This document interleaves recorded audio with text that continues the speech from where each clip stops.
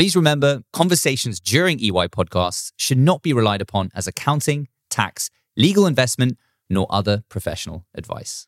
Listeners must consult their own advisors. Historically, if you look at a lot of the disruptive solutions to some of the world's most pressing challenges, they're all inspired by nature.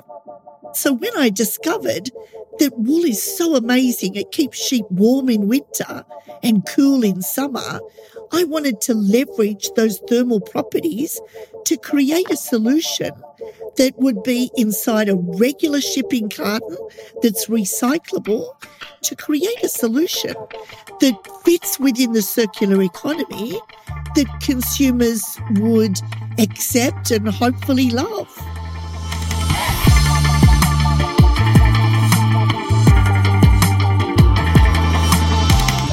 Truth is, humanity can save itself and our planet. And right at this very moment, there's someone who's taken on this challenge and is on a path to solving an incredibly tough global problem. This podcast was created to tell you about them. You're listening to Better Heroes, a show from the global EY organization about the untold stories of entrepreneurs devoting their lives to impactful innovation. And I'm your host, Matt C. Smith.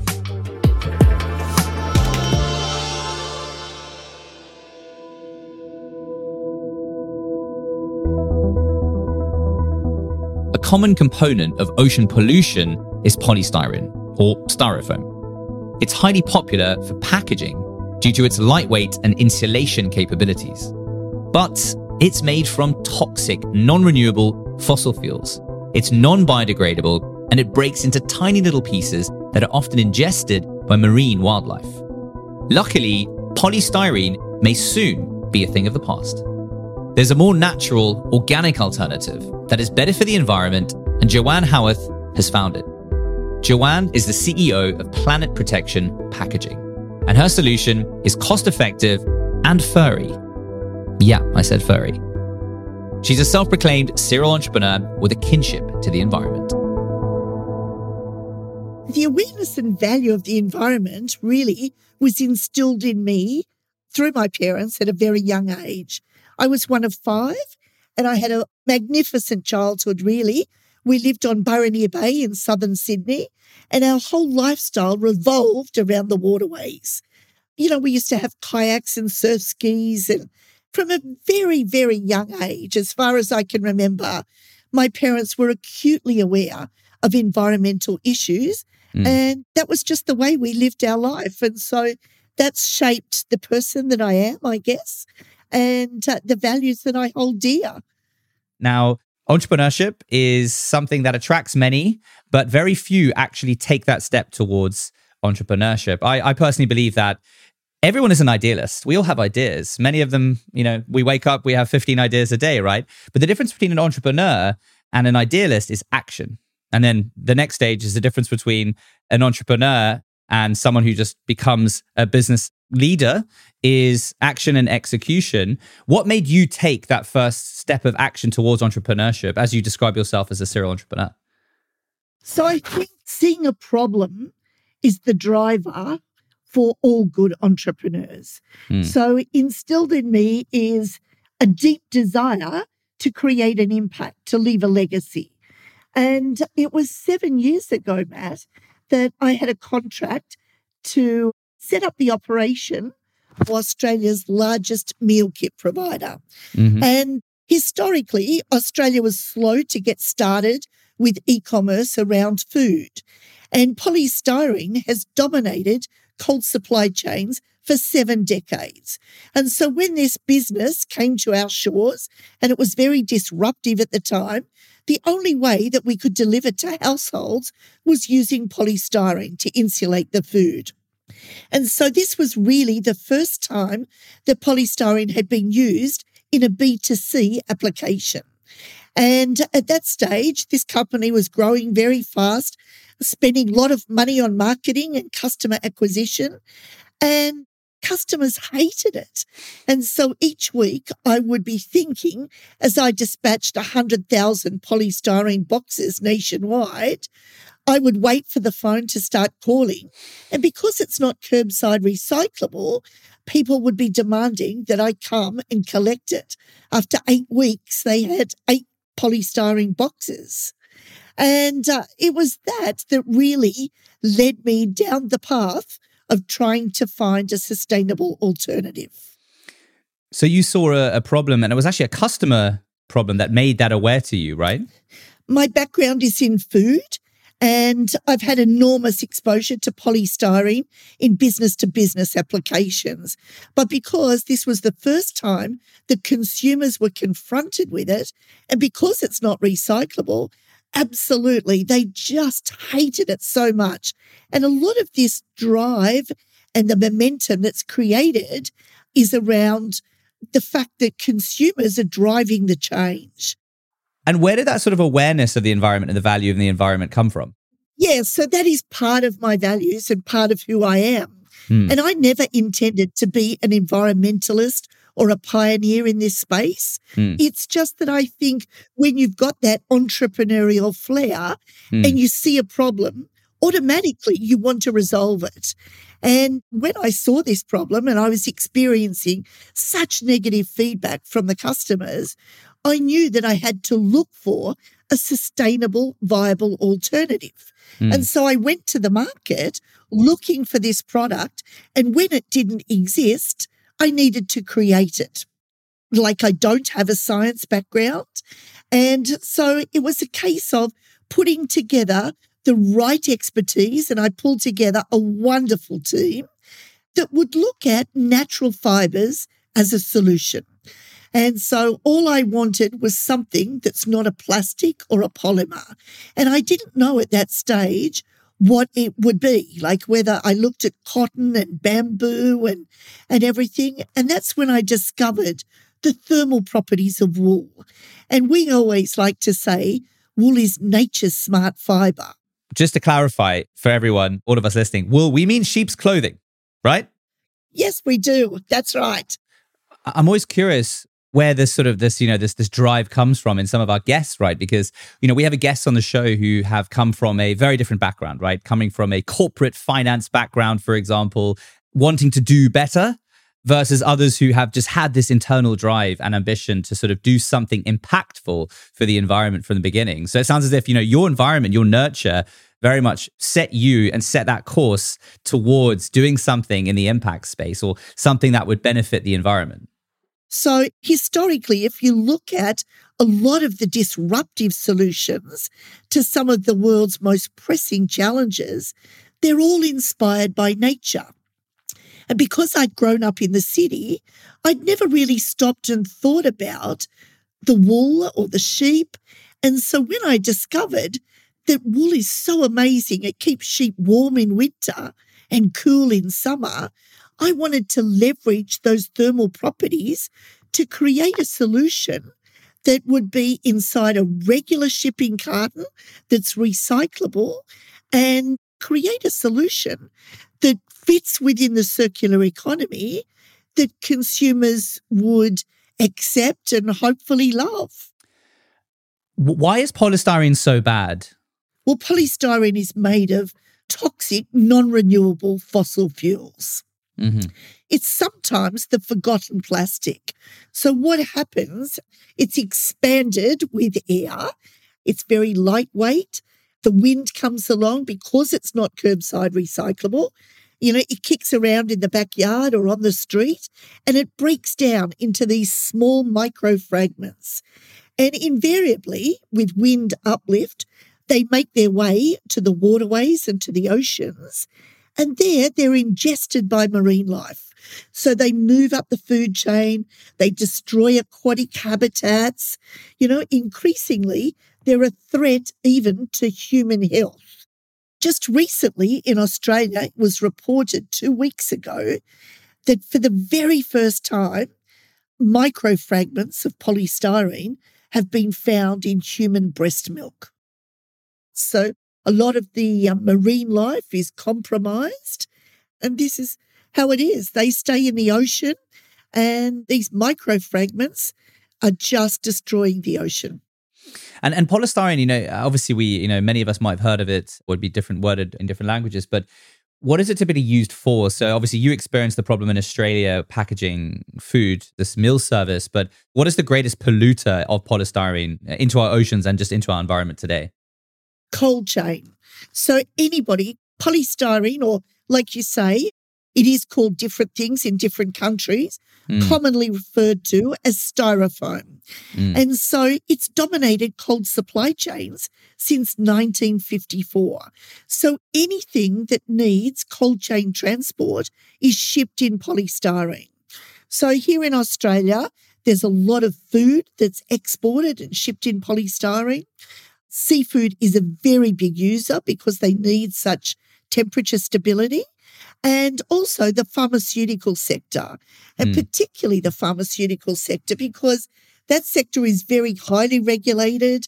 They are very focused on the temperature stability and the efficacy of the drugs that they're shipping. And so for many years, those sectors, anyone who's using cold chain needs insulated packaging. Who is the biggest producer of polystyrene? Well, the oil companies. So in Australia, we have 8,000 producers of polystyrene. So they're small independent operators that extrude these chemicals, and the main chemical that's used is styrene. And there's been an enormous amount of research that suggests that styrene is a carcinogenic. So I don't know whether you've ever been in an environment where that strong, pervasive smell of polystyrene lingers in the air. But if you can imagine, when I'm dispatching 100,000 boxes a week, the smell of polystyrene, the chemical smell, was overwhelming in our warehouse. So it can't be good for human health.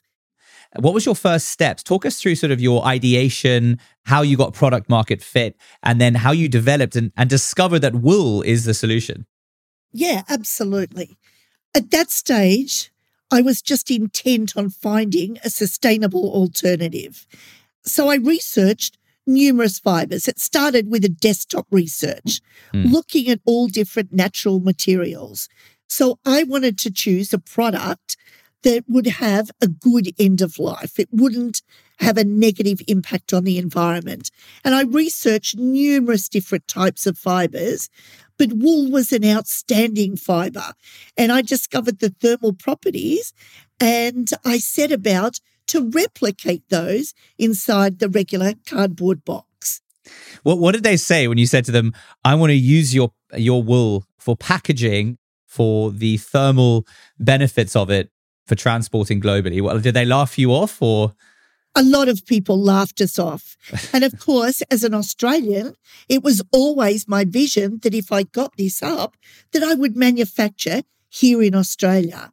And that was probably the single biggest challenge that I needed to overcome because, people didn't believe in me at that time. And that was a frustrating thing. So a lot of Australia's manufacturing went offshore in the 1970s and 80s. So when it came to setting up my supply chain, I guess, there's 2 remaining wool scours in the country. And I looked to them, and scouring is the first stage of any processing of wool. So it's the washing of the wool to remove the vegetable matter, to remove the lanolin.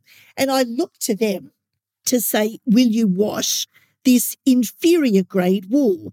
Because historically, we've been renowned for our beautiful merino sheep, and that wool is exported all around the world. So you're washing the wool. So the actual process of extracting the wool, right? So this is obviously non-harmful to the animal. This is actually due to sort of the seasons, right? The wool gets sheared off, used for merino, for jumpers, for other different things, spun. And there's different elements of the wool though, right? What part of the wool were you using? So first of all, it's the type of sheep. So merino is very beautiful quality and it's exported. But more and more, as Australia's population has changed, so too has the sheep population. And in Australia, we have a lot of sheep, as they do all around the world, that are being bred for their meat rather than their wool. And these are crossbred sheep. And so their fleece is more wiry. It has a lot of methylated fibres, and it's really not suitable for the textile industry. It's very coarse.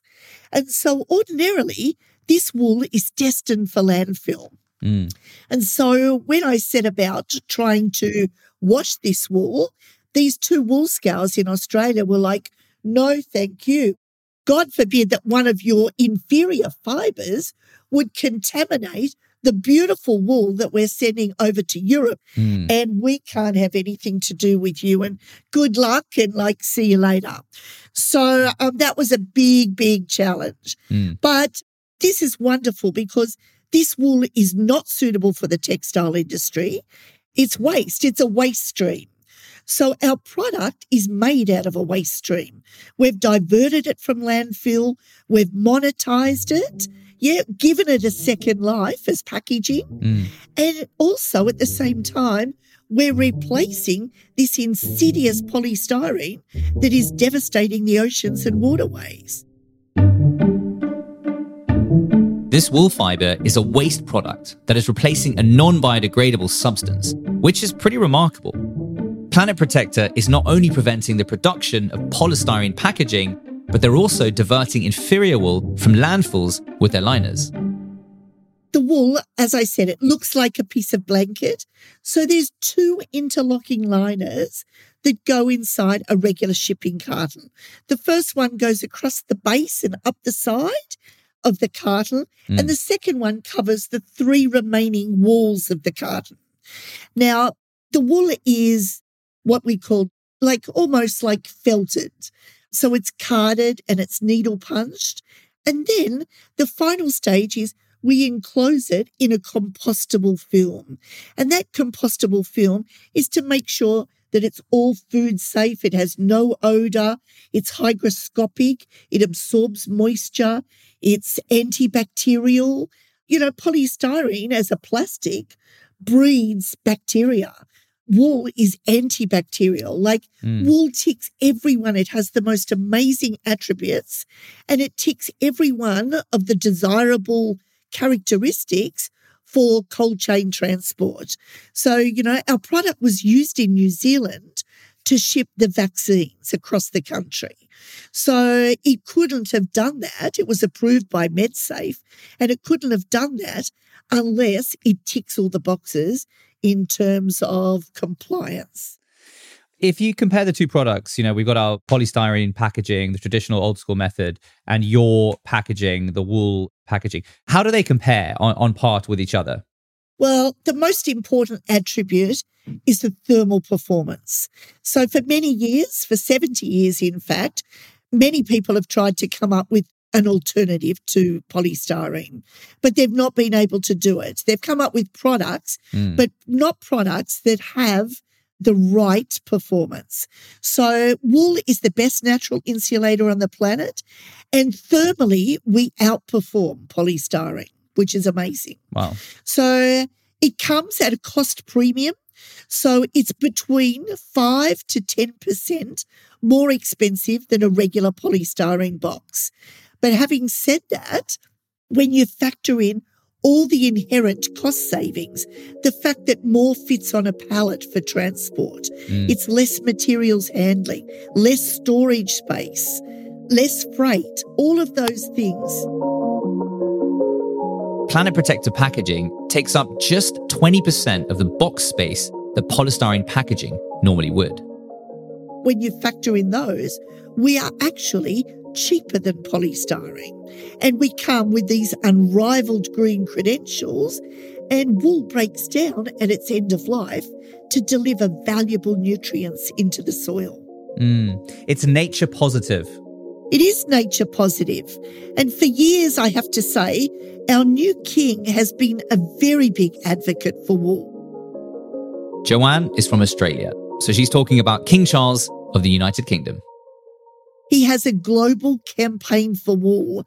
And there's a YouTube video that very much inspires me, that he goes into the grounds of Clarence House and there he buries a 100% wool sweater, and next to it he buries a polyester sweater. He goes back 6 months later with the shovel to dig these two out. And where the wool sweater was, it's completely broken down and delivered these valuable nutrients into the soil. Where the polyester sweater is, he could dig it out, pop it in the washing machine and wear it for dinner that night. And that's really the essence of what I'm trying to do. Is there enough wool farming in the world to allow you to make enough products to feed and replace polystyrene? Yes, Matt, I love this question. Everybody always asks this question. But yes, there is definitely. So when you think about wool, it's really an abundant and renewable biomass. So sheep are shorn at least once every year. Mm-hmm. In Australia, we have 40 million sheep, but Australia and New Zealand are just very small markets. Together, they comprise just 1.3% of the global market for packaging. And Asia, all these developing nations, this is where our solution is most needed. Of all the polystyrene in the world, it comes from just 10 rivers, and 8 of those are in Asia. And India is one of the largest markets. So India manufactures 60% of the world's pharmaceuticals. And as I said, that's a highly regulated industry that really needs temperature stability. And so there's an enormous opportunity for us to go to India. And in fact, we've been exploring that and doing a business case study. We just recently had an opportunity to go there and spend a month and do a trade show, and the response was overwhelming.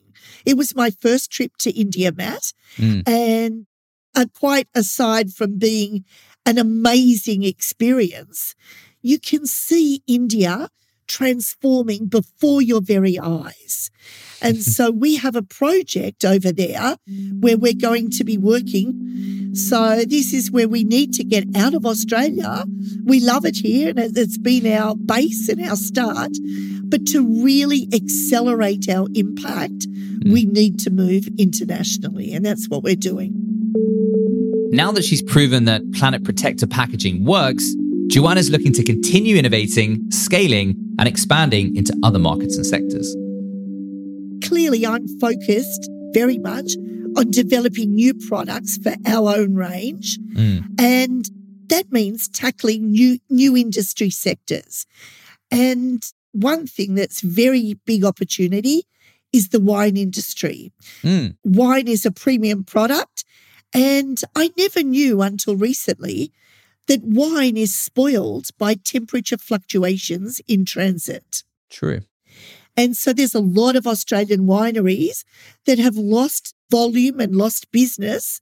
And so as this industry scrambles to find new markets, they're looking for new types of packaging.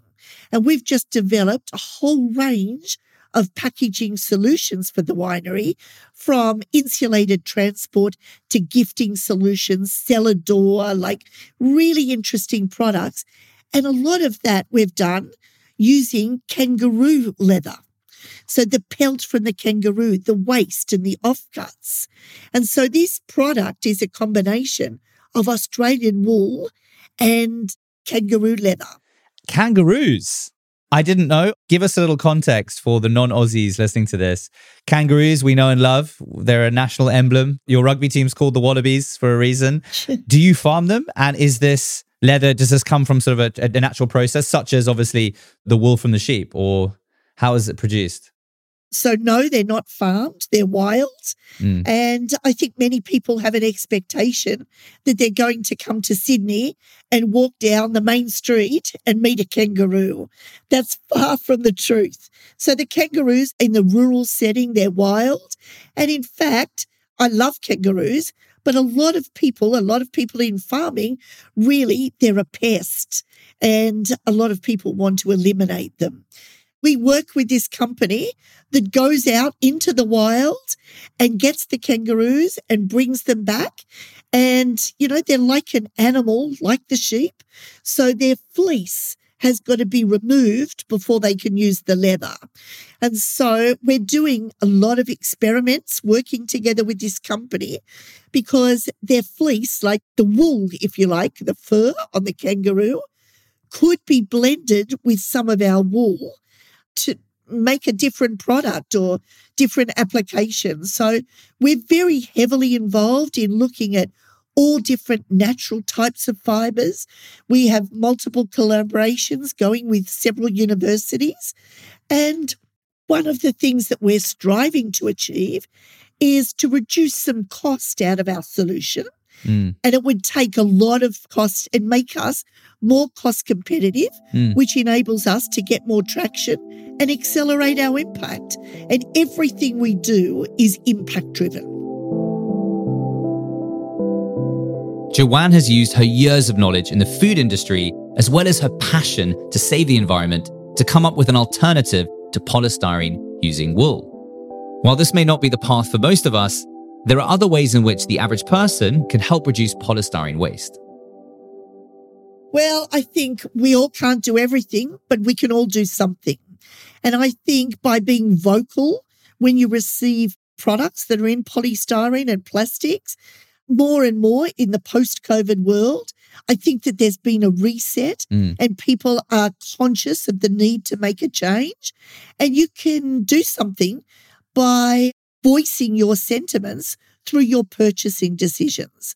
So we should all be dealing with companies who are driven by ESG and wanting to be aware of the environment.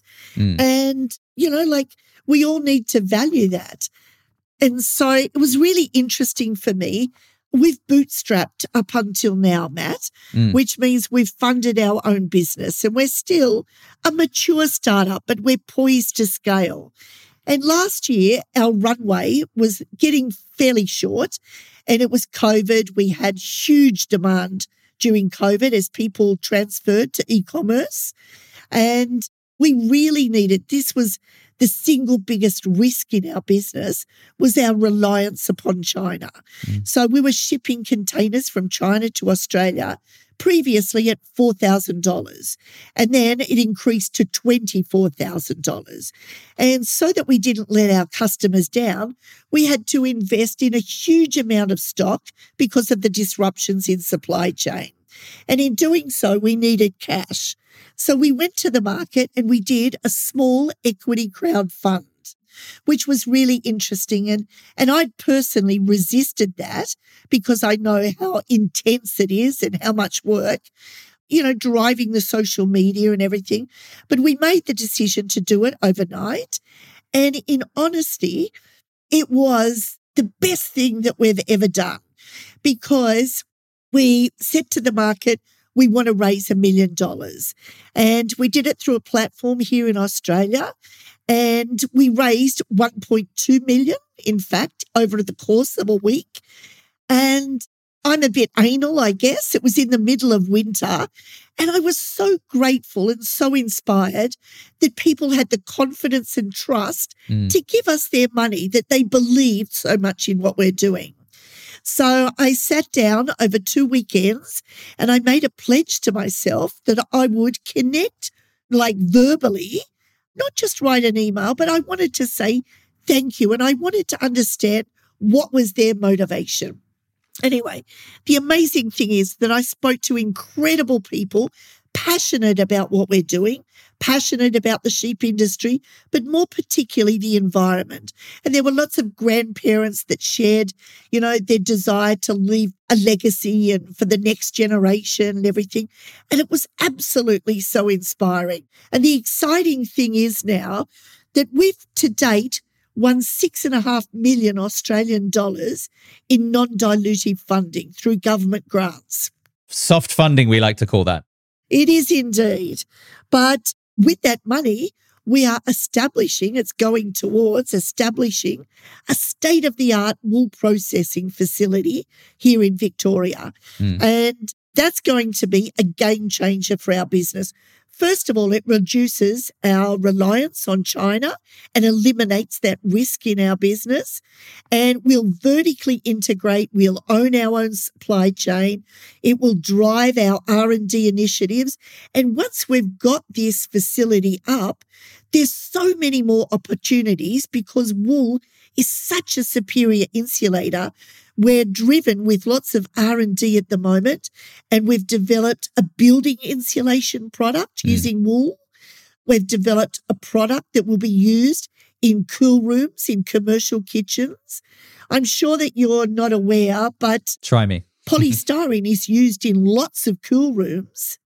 And if you're a business with a cool room like that, you pay a 60% premium on your insurance. So polystyrene is highly flammable because it's chemical based. So, and these are the opportunities that we saw in India to insulate transport fleets, last mile delivery trucks, whatever we can do. And this all reduces emissions and it all helps towards the goals around climate change. There's a really beautiful message, Joanne, in what you did with the crowdfunding, actually. And I think there's a question I always like to ask our guests, which is, how can we all support as consumers? A lot of the businesses we speak to are B2B, business to business. They sell to businesses and they work in your case as well, in supply chain and delivery and transportation and insulation, not something we as a consumer are involved with on a regular basis, right? So we feel like, oh, well, I can't really make an impact. However, like you said, you can make an impact. Joanne, I wanted to finish on a question with you, which is, what do you say to people who believe that it's too late to reverse the plastic waste problem in our environment? There's a lot of people that do maintain that it is too late, but it's definitely not too late. We're right on the precipice. And so that's the reason that we urgently need to act now. And I believe that that's the thing that's driving it. More people are aware, and there's always the opportunity to reverse what's been the damage to date. But a big part of it revolves around eliminating problematic plastic. So as the world works towards zero emissions and all of these things, but, at an individual level, we all need to look. It's a collective effort that will create the change and drive the momentum. And we all need to look at what we can do in our own personal lives. So it's never too late, Matt. Perfectly well said, Joanne. Thank you. Joanne, I wanted to sort of finish on the last point of hope. This is an aspirational, inspirational podcast. You've been incredible in giving us your take on how you're making an impact in all of this. And what gives you hope and what drives you? What drives me is I'm surrounded and I work in a community of passionate people, and my team inspires me every day. I could not do what I do without having the support of the incredible people around me, most of whom have been on this journey with me since our business inception. So I have a team of very talented, very well-credentialed academics like, sustainability management, environmental science, and they share the passion. And this is wonderful to look at the new generation of realizing that they're wanting to drive this as much as I am. So unless we are all pushing in the one direction, I never feel like, Matt, that I've got, and I've felt like this sometimes in the past with previous businesses, that you're leading from the front and dragging everybody from behind you. But I don't feel like this. We are all on this journey together, and we work in a community of passionate people who are advocating for change. And that's what inspires me to get up and do what I do every day. Joanne, thanks so much for inspiring us to think twice next time we all throw something in the wastebasket. Fantastic. Thank you, Matt. Thank you for the opportunity. It's been a pleasure to chat with you.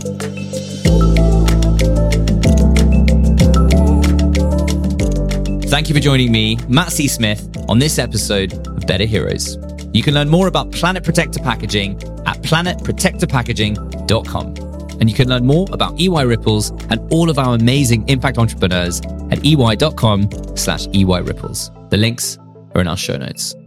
Oh, and please don't forget to subscribe to our podcast, Better Heroes, wherever you listen to your podcasts. You can also rate and leave our show a review to help others find out about the amazing work our impact entrepreneurs are doing. Before we go, we'd really like to thank our podcast producers, Human Group Media, who helped us bring this show to life.